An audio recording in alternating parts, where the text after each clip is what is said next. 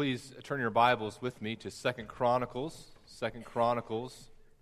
chapter 36. So you try to find that. It's before you get to Psalms. It's after First Chronicles. It's after First and Second Samuel, First and Second Kings, First Chronicles, and then you have Second Chronicles. As you turn there to Second Chronicles, just as a note, I mentioned this earlier, but that things are kind of going to look different in the life of our church over the next month and beyond. But for sure, over the next month, we're going to be changing our schedule a little bit. Our ministries are really going to focus on relief, on our relief ministries. And we believe that God has given our church it's a unique opportunity. God has literally torn down the walls between us and our community. People who we've never had an opportunity to get to know. We have the opportunity to get to know and care for and love on, and we're going to take advantage of that. We're going to really pursue that. And I would just say this to those of you who are part of Bethany Community Church especially. We're very grateful. God has brought a lot of people into our community from outside our community who are here to help, and we're grateful for them. But already they're having to go back to the places where they're from. We're still here, right? And so I'd encourage you to take advantage of this time and to really step up. And we're going to try to be careful not to overburden our church with relief efforts, but we're going to try to provide a lot of opportunities for us and others who want to come alongside us to meet the needs of people in our community. So I encourage you to look at that. Check out our church website at bethanycommunitychurch.org, our Facebook page for updates on work. Come out, be a part of those. It's a neat opportunity to love on our community. And we're going to be here long after the last outside organization leaves. We're going to be here by God's grace next month and the month after that, the year after that, and we're going to be able to be in this community helping it rebuild. And it's our joy and an opportunity God has given us. So let's take advantage of it. And this month, what that means is we put some other ministries on hold, and we'll begin to reintroduce those by God's grace, if He wills, in January. So we're in Second Chronicles, and we're going to talk more about the context of what we're reading later. But Second Chronicles, this is looking at a king named Zedekiah. He's the last king of Judah before the nation of Judah is carried away into exile. And so we're going to kind of read about that here in verses 11 through 23. And so if you would, stand with me in honor of God as we read these verses together, if you are able. Verse 11, 2 Chronicles 36. Zedekiah was 21 years old when he began to reign, and he reigned for 11 years in Jerusalem. He did what was evil in the sight of the Lord his God. He did not humble himself before Jeremiah the prophet, who spoke from the mouth of the Lord. He also rebelled against King Nebuchadnezzar, who had made him swear by God. He stiffened his neck and hardened his heart against turning to the Lord, the God of Israel. All the officers of the priests and the people likewise were exceedingly unfaithful, following all the abominations of the nations. And they polluted the house of the Lord that he had made holy in Jerusalem. The Lord, the God of their fathers, sent persistently to them by his messengers, because he had compassion on his people and on his dwelling place, but they kept mocking the messengers of God, despising his words and scoffing at his prophets, until the wrath of God rose against his people, until there was no remedy. Therefore, he brought up against them the king of the Chaldeans, who killed their young men with the sword in the house of their sanctuary, and had no compassion on young man or virgin, old man or aged. He gave them all into his hand. And all the vessels of the house of God, great and small, and the treasures of the house of the Lord, and the treasures of the king and of his princes, all these he brought to Babylon. And they burned the house of God, and broke down the wall of Jerusalem, and burned all its palaces with fire, and destroyed all its precious vessels. He took into exile in Babylon those who had escaped from the sword, and they became servants to him and to his sons until the establishment of the kingdom of Persia, to fulfill the word of the Lord by the mouth of Jeremiah, until the land had enjoyed its Sabbaths. All the days that it lay desolate, it kept Sabbath to fulfill 70 years. Now in the first year of Cyrus, king of Persia, that the word of the Lord by the mouth of Jeremiah might be fulfilled, the Lord stirred up the spirit of Cyrus, king of Persia, so that he made proclamation throughout all his kingdom and also put it in writing. Thus says Cyrus, king of Persia, the Lord, the God of heaven, has given me all the kingdoms of the earth, and he has charged me to build him a house at Jerusalem, which is in Judah. Whoever is among you, of all his people, may the Lord his God be with him. Let him go up. You may be seated.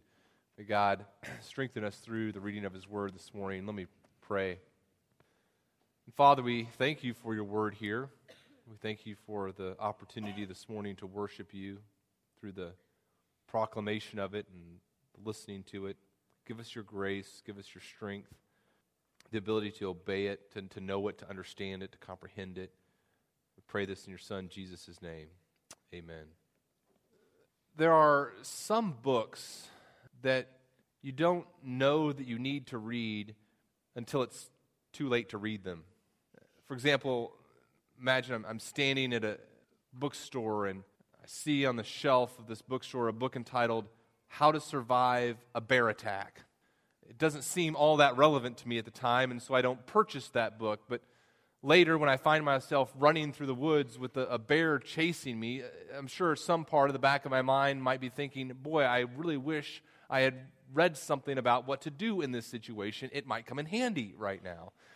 Sometimes we don't know what we need to know until it's too late to know it. I thought about that this last week. There was a radio show that was kind of doing some recording at the farmhouse, and the radio host asked me, he said, how did your church know what to do after this crisis struck your community? And I thought, man, we had no idea what to do. And many times over the last 2 weeks, I've been thinking, boy, I wish that there had been some class in seminary that I could have taken on how to deal with a disaster, how to shepherd a church after a disaster strikes. That would have come in really handy. Of course, at the time, I probably wouldn't have taken it because who knew that we would need a class like that?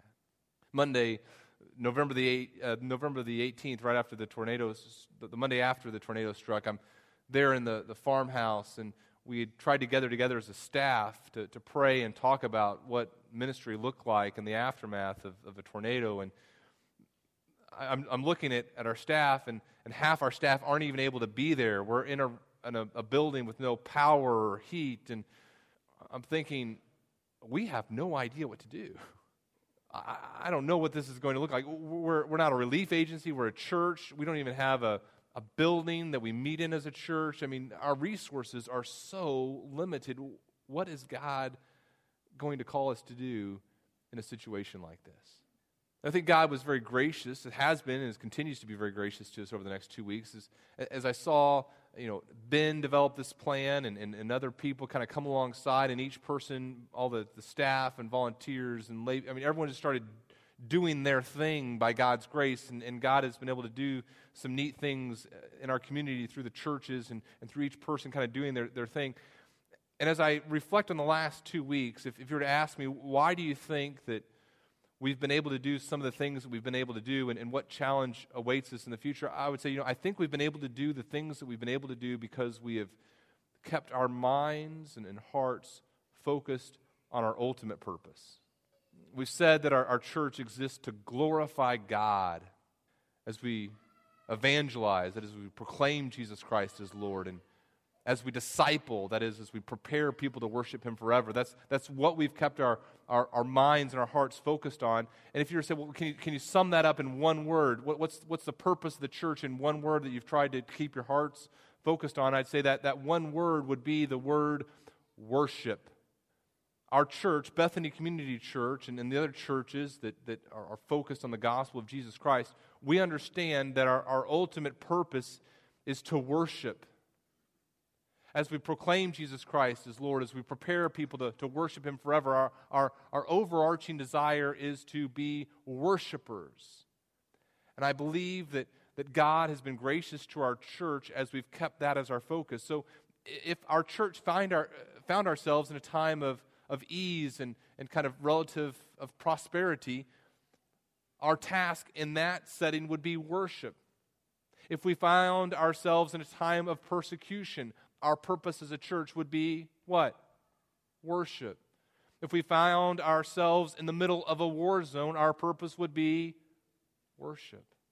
No matter where we find ourselves as a church, our ultimate task is worship. And I believe as we as a church are faithful to that ultimate purpose, God will be very gracious to us.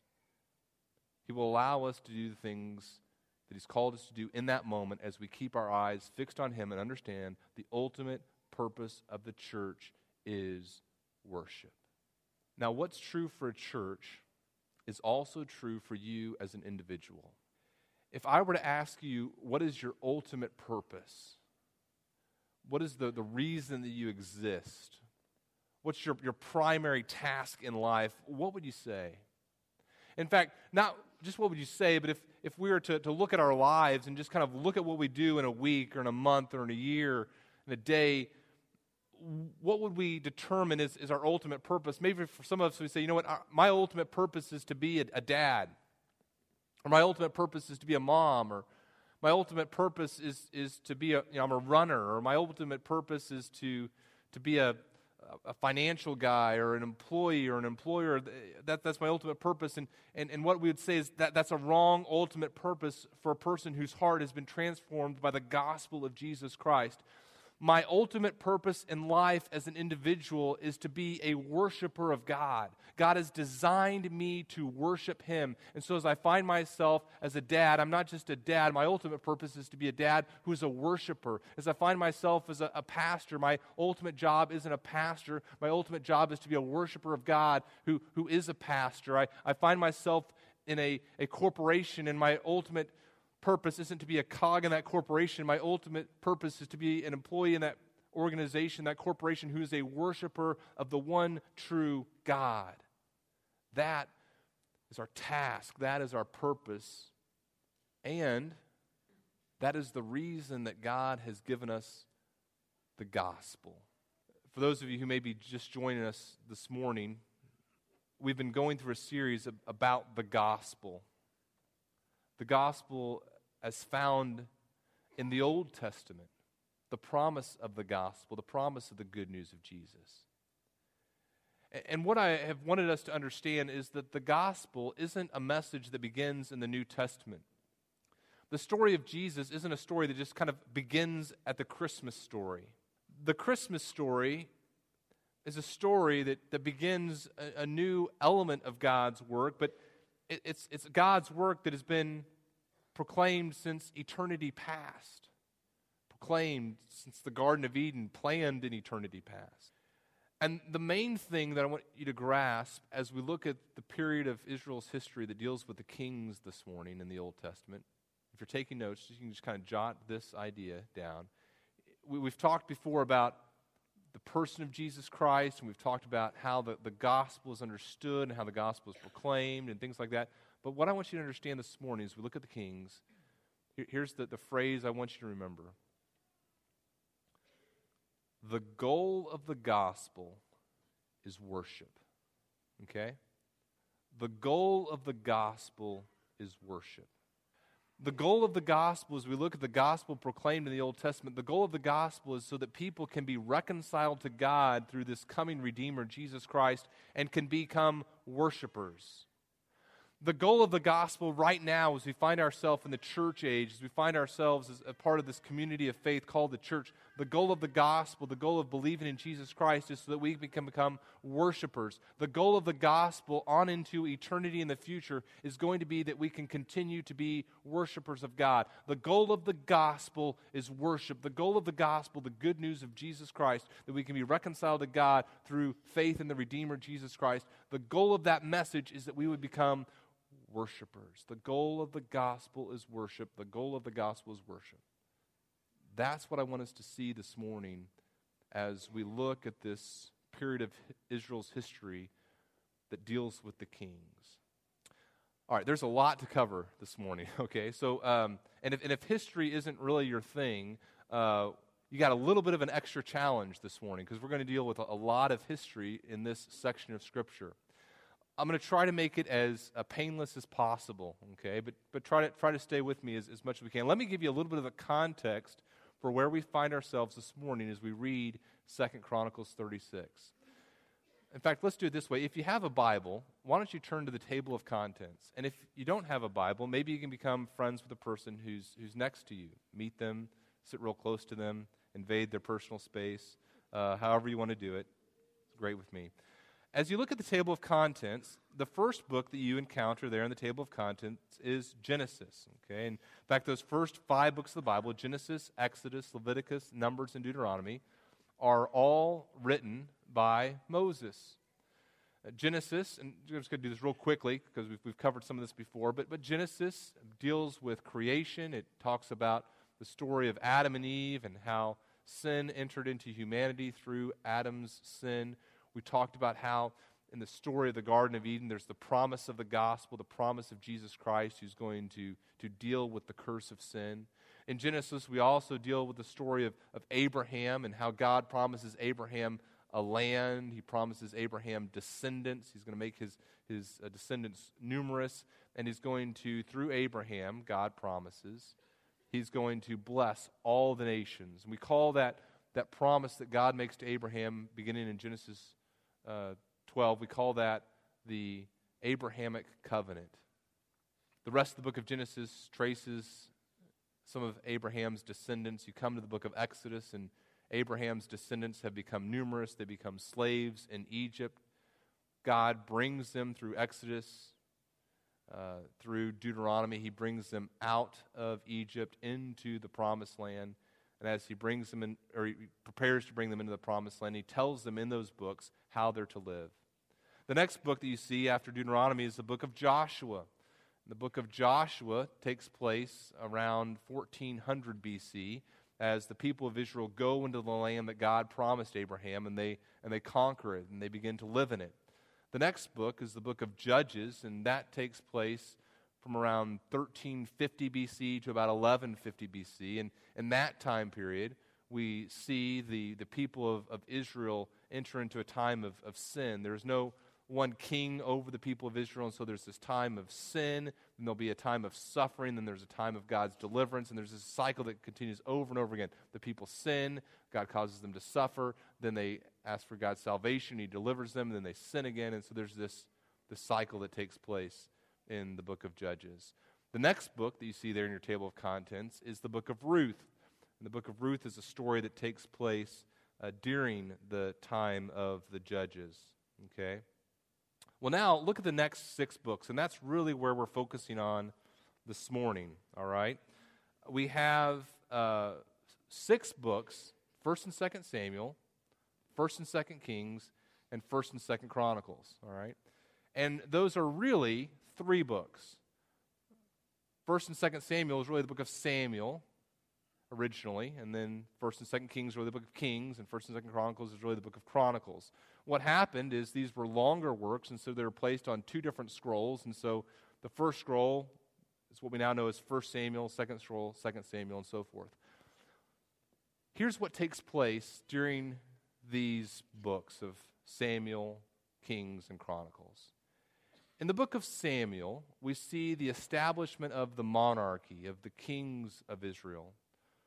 Samuel is born in the book of 1 Samuel, and the first king becomes Saul. Saul doesn't follow Yahweh God with his whole heart, and so the kingship is removed from Saul. And then we have the reign of David. And David begins to reign in about 1000 BC and reigns until about 970 BC. We talked about, some of you, actually, I guess we began to talk about David and the covenant that God makes with David 2 weeks ago, and then we didn't get all that message in the second service, of course. But with that covenant that God makes with David, He's making this covenant that continues the promise He made to Abraham, continues the promise that He made to Adam and Eve of bringing a redeemer, a deliverer. And we see as God talks to David in 1 Samuel chapter 7, we see that 2 Samuel chapter 7, we see that this coming king is going to be this redeemer who establishes an eternal kingdom. All right. David has a son, and his son's name is Solomon, and Solomon becomes king after David, and King Solomon becomes king in about 970 BC. King Solomon's reign, we see it covered in 1 Kings. And in fact, if you would, turn with me to 1 Kings, and let's look at 1 Kings chapter 8. King Solomon does what David was unable to do. King Solomon builds the temple. This is a major development in the history of Israel, and I want you to see what the temple was supposed to be, because it's going to come up in what we're looking at this morning as we're talking about the gospel to the kings. Here's what, so this temple is built. Solomon builds a temple, and listen to what Solomon prays here in 1 Kings chapter 8, beginning in verse 27. Solomon is praying to God, and he says, "But will God indeed dwell on earth? Behold, heaven and highest heaven cannot contain you. How much less this house that I have built? Yet have regard to the prayer of your servant and to his plea, O Lord my God, listening to the cry and to the prayer that your servant prays before you this day, that your eyes may be open night and day towards this house, the place of which you have said, my name shall be there.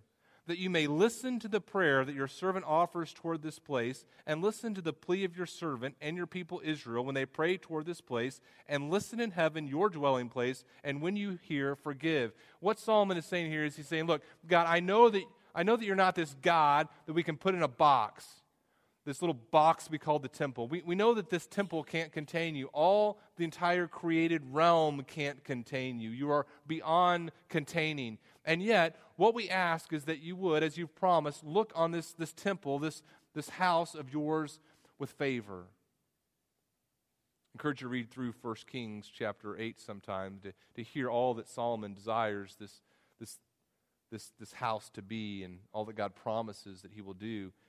It's a place that the people of Israel can go and receive forgiveness. It's a place that the person who's a foreigner can hear about God and come and worship God and find out more about God in this temple. It's a place where forgiveness can be sought, and it's a special place in where God can be worshiped. And you know what Solomon's doing here? Solomon is fulfilling the purpose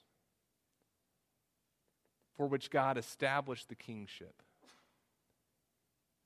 God established the king so that the king could be a person who would bring God's people into worship, into a deeper understanding of who God is. And that's what Solomon is doing here. Unfortunately, Solomon doesn't stay faithful to that purpose of leading God's people into worship. Solomon begins to pursue other gods, and after Solomon's reign comes to a conclusion, Solomon's son Rehoboam loses half the kingdom. And as you go through the rest of 1st and 2nd Kings, you see these two kingdoms. There's the northern kingdom that has 10 of the tribes of Israel. It's called Israel. And there's this southern kingdom in Israel called Judah. And it has the tribe of Judah and the people of Benjamin. And so there's these two kingdoms. And the rest of the description of the kings throughout 2nd Kings doesn't deal so much with their political accomplishments or their economic accomplishments. What the writer of Kings is talking about is how these kings either led people toward worship of God or away from worship of Yahweh God. And over again, the sad truth of the matter is that people are being drawn away from worship of Yahweh God. The northern kingdom, the kingdom as you read through the prophets, as you read through 2 Kings and 2 Chronicles, is described as Israel or sometimes as Samaria.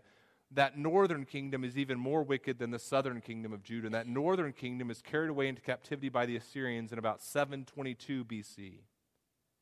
The people of God in the southern kingdom still refuse ultimately to respond in worship of Yahweh. And so the events that we're looking at in 2 Chronicles 36 deal with that last king of Judah before they too are carried away into exile. Now, Chronicles, stay with me here. I know there's a lot here. But Chronicles, the first part of Chronicles, covers the same events as 1st and 2nd Samuel. And 2nd Chronicles covers the same time period as 1st and 2nd Kings. Chronicles is written after the people of Judah are carried away into exile and after they return. And imagine that you've been through the terror that the people who are carried away into captivity and return, imagine you're in their situation. And the question that they're asking themselves as they come back out of captivity, the question they're asking themselves is, does God still care about us? Is God still going to be faithful to this covenant that he made? Sometimes, if you've ever tried to read through the Bible, you may have come to 1 Chronicles, and you've looked at 1 Chronicles chapter 1, and you've said, oh my, that is a lot of names. And then you've gone, you said, well surely it'll end, and it doesn't. And you come to chapter 2, and there's more names that you can't pronounce. And then you come to chapter 3, and you say, well, finally, nope, there's more. And it goes on chapter after chapter of name after name after name, and you've thought, what is the deal? What's with this chronicler guy? I mean, is he just kind of bragging about all these names that he knows, or how good he is at genealogies? I mean, maybe there's a person in your family that's like the keeper of the family tree, and they're kind of annoying to you because they're all, we had a relative who knew Einstein or something. You're like, who cares? And you kind of look at Chronicles like, who cares about all this? I don't even know who these people are. This is not an idle list of names.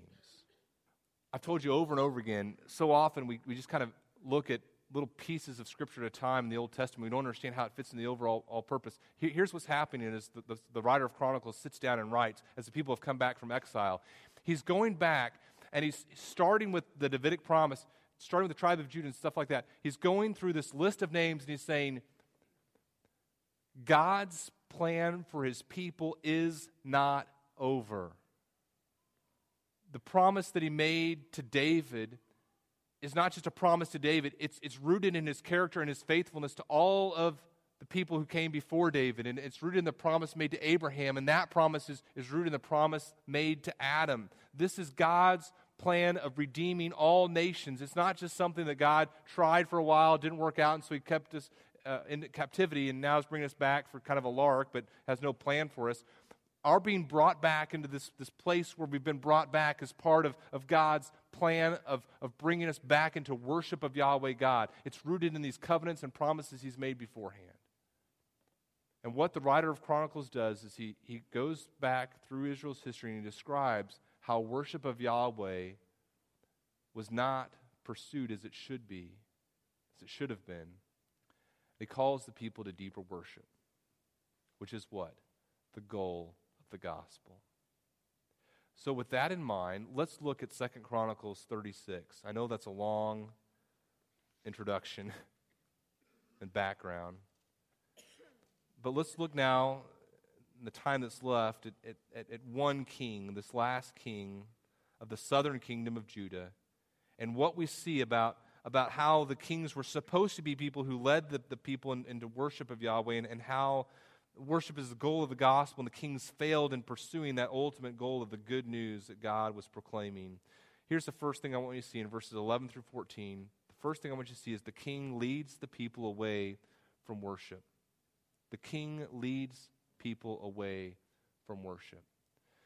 2 weeks ago, I talked about the importance of leadership and how vital a leader is in developing people and to be the people that God has intended them to be. And I told some stories about a track coach that I had and how he was sometimes very encouraging to me and sometimes made me feel about that big, and how important his leadership was in my life. And there are people in your life as well that you can point to and say, these people are influential and they helped me become the person that I am today, or they hindered me in my development as a person today. And the last 2 weeks, we've seen examples, I think, in our community of very good leaders. And we've also seen some examples of people coming into our community that I don't think have our community's best interests at heart and have approached our community maybe in a negative way and not been the leaders that you desire God to bring into your community.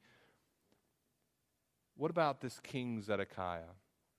What type of leader is he?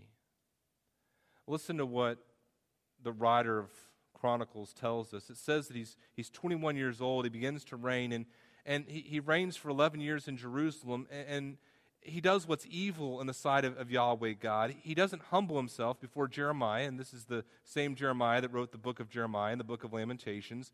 And Jeremiah comes to Zedekiah, and we see this in Jeremiah 27:28, and he tells Zedekiah some tough truths.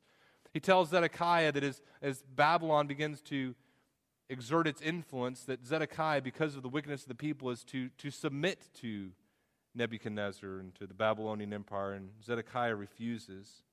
He also, it says, rebelled against King Nebuchadnezzar, who had made him swear by God. He stiffened his neck. He hardened his heart. And what happens as a leader begins to rebel against the Lord? What happens to the people who are following? Usually it says they did so as well.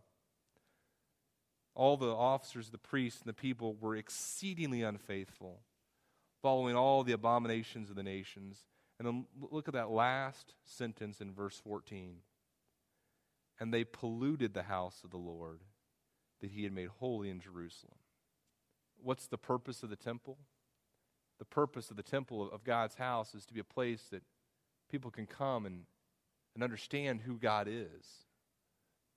And Zedekiah turns it into a place where not only do people not find out who God is, that it leads them further away from God. The human heart is to be a place where God is worshipped, where God's name is exalted. And so often our heart, instead of becoming a place where God is worshipped, it becomes a place where our understanding of God is diluted. Don't underestimate God's call on your life to influence people to know and to worship Him. Our family is reading through the book of Numbers together. We just kind of sit down most evenings and read a chapter from the book of Numbers. And this last week, as we were reading through the book of Numbers, we came to Numbers 16. And in Numbers chapter 16, there's this story of a man named Korah and some other leaders who stood and opposed Moses as God's leader of the people of Israel. And there's this verse in Numbers 16 where it's talking about Korah opposing Moses, and he's decided to oppose Moses, and he kind of comes out with his family. And there's this part of this verse that sends chills down my spine when I read it, and it just deeply bothered me this week as I read it with my family. So I'm sitting on the couch reading this, and my kids are sitting on either side of me and stuff, and it says this. It says Korah, as he gets ready to stand against Moses and against God, it says that he and the other leaders stood there with their wives and their sons, and then this is the phrase, and their little ones. Think about that picture. Here's a person who has committed themselves to standing in opposition to God.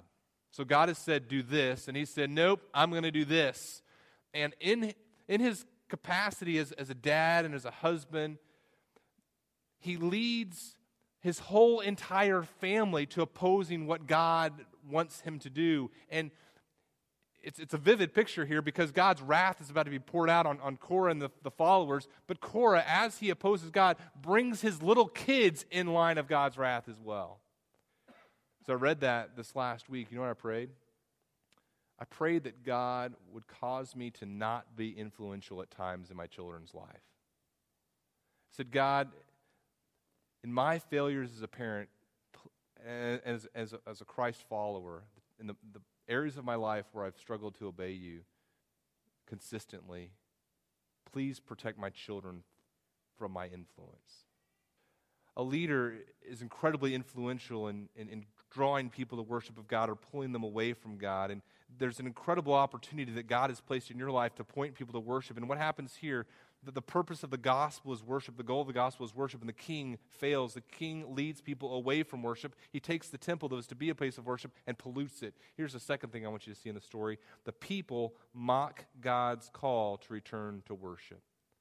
That's the next thing I want you to see. Second point here. The people mock God's call to return to worship. Look at verse 15. It says, the Lord, Yahweh, the God of their fathers, He sent persistently to them. The idea is that over and over again, He's graciously sending them these prophets. And the reason He does that, the writer tells us, is because He has compassion. There's this inward desire that God has to see people become worshipers. He loves them, and He has compassion on His people. And look at that again, on His dwelling place. There's the temple, this special place where God dwells in a special way, and He desires that to be a place of worship, and so He has compassion. But look what happens, verse 16. They kept mocking. There's continual mocking the messengers of God. They despise His words. They scoff at His prophets.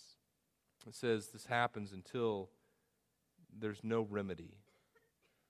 I think sometimes we underestimate how serious false worship is. God has called us to worship Him in spirit and in truth. He has said our ultimate purpose is to engage in worship of Him. Our ultimate purpose is to live a life, and no matter what we do in life, our ultimate purpose in those activities we're doing is to bring glory to Him. And I think sometimes we fail to appreciate how seriously God takes that call. We're kind of flippant in that call of God on our lives. We operate under the delusion that we can kind of worship God sometimes, then kind of do our own thing at other times. And so I can worship God in some areas of my life, and in other areas of my life, who cares what God says? I can do whatever I want. I was talking to a person, kind of a family member down in Texas, and we were talking about the tornado, and this family member said, "So have things got back to normal yet?" I said, "No, they haven't." And they never will be. They'll never be. Whatever normal was 2 weeks ago, that's gone. They said, "Well, I'm sure they'll get back to normal eventually." Now, I don't think they had a bad heart in saying that. I just think they haven't been here. They haven't seen the community, and they haven't seen what it looks like now. And they don't understand. Look, I'm not saying that things will always be bad, but that things will never be what they were. They don't understand the level of devastation. I think that's how we sometimes approach worship. We kind of have a vague, worship, we should worship God. Our lives should be lived for God's glory, but we don't understand the enormity of the call of God on our lives to worship, and we don't understand how serious and how devastating the consequences of not worshiping God are. That brings us to the third thing we see here. God uses human instruments to stop false worship. How seriously does God take false worship? We see in verses 17 through 21. And as you look at verses 17 through 21, as God sovereignly uses a human instrument, now God is not the author of evil, but He sovereignly even uses evil. He sovereignly uses this human instrument to totally destroy the temple. You say, well, hold on, Daniel. Whoa. 1 Kings 8. God loves the temple. God's a huge fan of the temple. I mean, His presence was there, and He was excited about the temple. Brothers and sisters, this is how seriously God takes false worship. God is a holy God, and He would rather remove the temple than allow people to come to the temple and be deceived about who He is and about what proper worship looks like. Do you see that? This isn't a mild destruction. I mean, they burn down the house of God. They break down the wall of Jerusalem. They remove all of the instruments that were used in worship, and they're all taken into exile. This is all to fulfill the word of the Lord by the mouth of Jeremiah, by the way. But all of this takes place so that this false worship can no longer take place. God takes worship seriously. You say, well, Daniel, what does good worship look like? Well, first of all, God-honoring worship is undistracted. It's undistracted. And so often as we think, okay, I'm going to engage in worship and I'm going to sing some songs or I'm going to pray, but really our minds aren't thinking about God. We're kind of thinking about a million different things. Maybe even right now, like you're working on your to-do list as you're trying to kind of do the God thing and the other things you got going on this week. And true worship of God is undistracted. True worship of God is not only undistracted, it's unmingled. It's unmingled. You know what the people of Israel had a huge problem with throughout their history? They'd worship God, but they'd also want to worship these other gods. So they say, okay, I'm going to worship the Yahweh God, but I'm also going to worship the Baals. And I'm going to kind of mix some elements together. And you know what? True worship of God is unmingled. It's unmingled.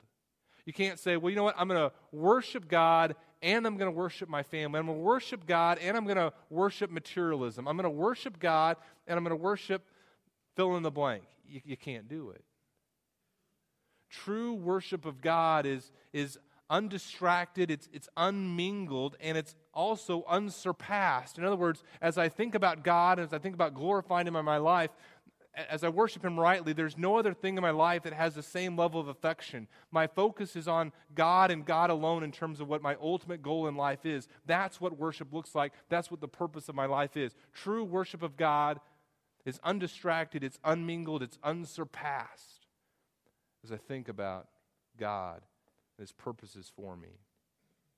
The last thing we see in the story then is that God moves in the hearts of people to restore worship. He works and moves in the hearts of people to restore worship. The last few verses here, beginning in verse 22, are repeated in the book of Ezra as it describes the rebuilding of the temple. But what happens here is that God works in this pagan king's heart, Cyrus, king of Persia. And listen to what king of Persia, Cyrus, says in verse 23. The Lord, the God of heaven, has given me all the kingdoms of the earth, and He has charged me to build Him a house at Jerusalem, which is in Judah. Whoever is among you of all His people, may the Lord His God be with him. Let him go up. So what happens here in this story? There's a king who takes the temple of God, and instead of it being a place where God is worshipped and known, he turns it into a place where worship of God is polluted. God warns people. He says, turn, and the people say, no, we're not going to do that. And so what happens is that place of worship is removed and destroyed. And then God allows worship to begin anew. Get the big picture here as we go through the Old Testament. The big picture is that God's plan is always to redeem His people so they can be brought into relationship with Him and engage in worship. And God is going to destroy those things and remove those things that prevent worship. As we see the gospel proclaimed in the book of Kings, we see people who are not pursuing the goal of the gospel, which is worship. And so here's what I want you to do as we kind of begin to close our time together this morning. I want you to ask yourself, what are those things in my heart that are competing for my affection for God? What are those things that God is going to have to deal with in my heart if I'm going to worship Him rightly? What are those idols that are competing for my affection? It could be some good things. Maybe it's a job that you love. Maybe it's some financial resources that God has given to you, and you're taking a good thing that God has given you, and you're getting it all warped. Maybe it's even a good thing like family. God has given you this family, and your family has totally taken over your life in the sense that God is somewhere far, far down in your affections compared with the people whom He's given to you. If God was going to have to destroy things in your heart to prevent false worship, what would He need to destroy? What would God need to destroy in your heart to tear down the idols, to stop the false worship, to allow the goal of the gospel to be accomplished in your heart, that is worship of Him? In fact, why don't you just bow your heads right now with me?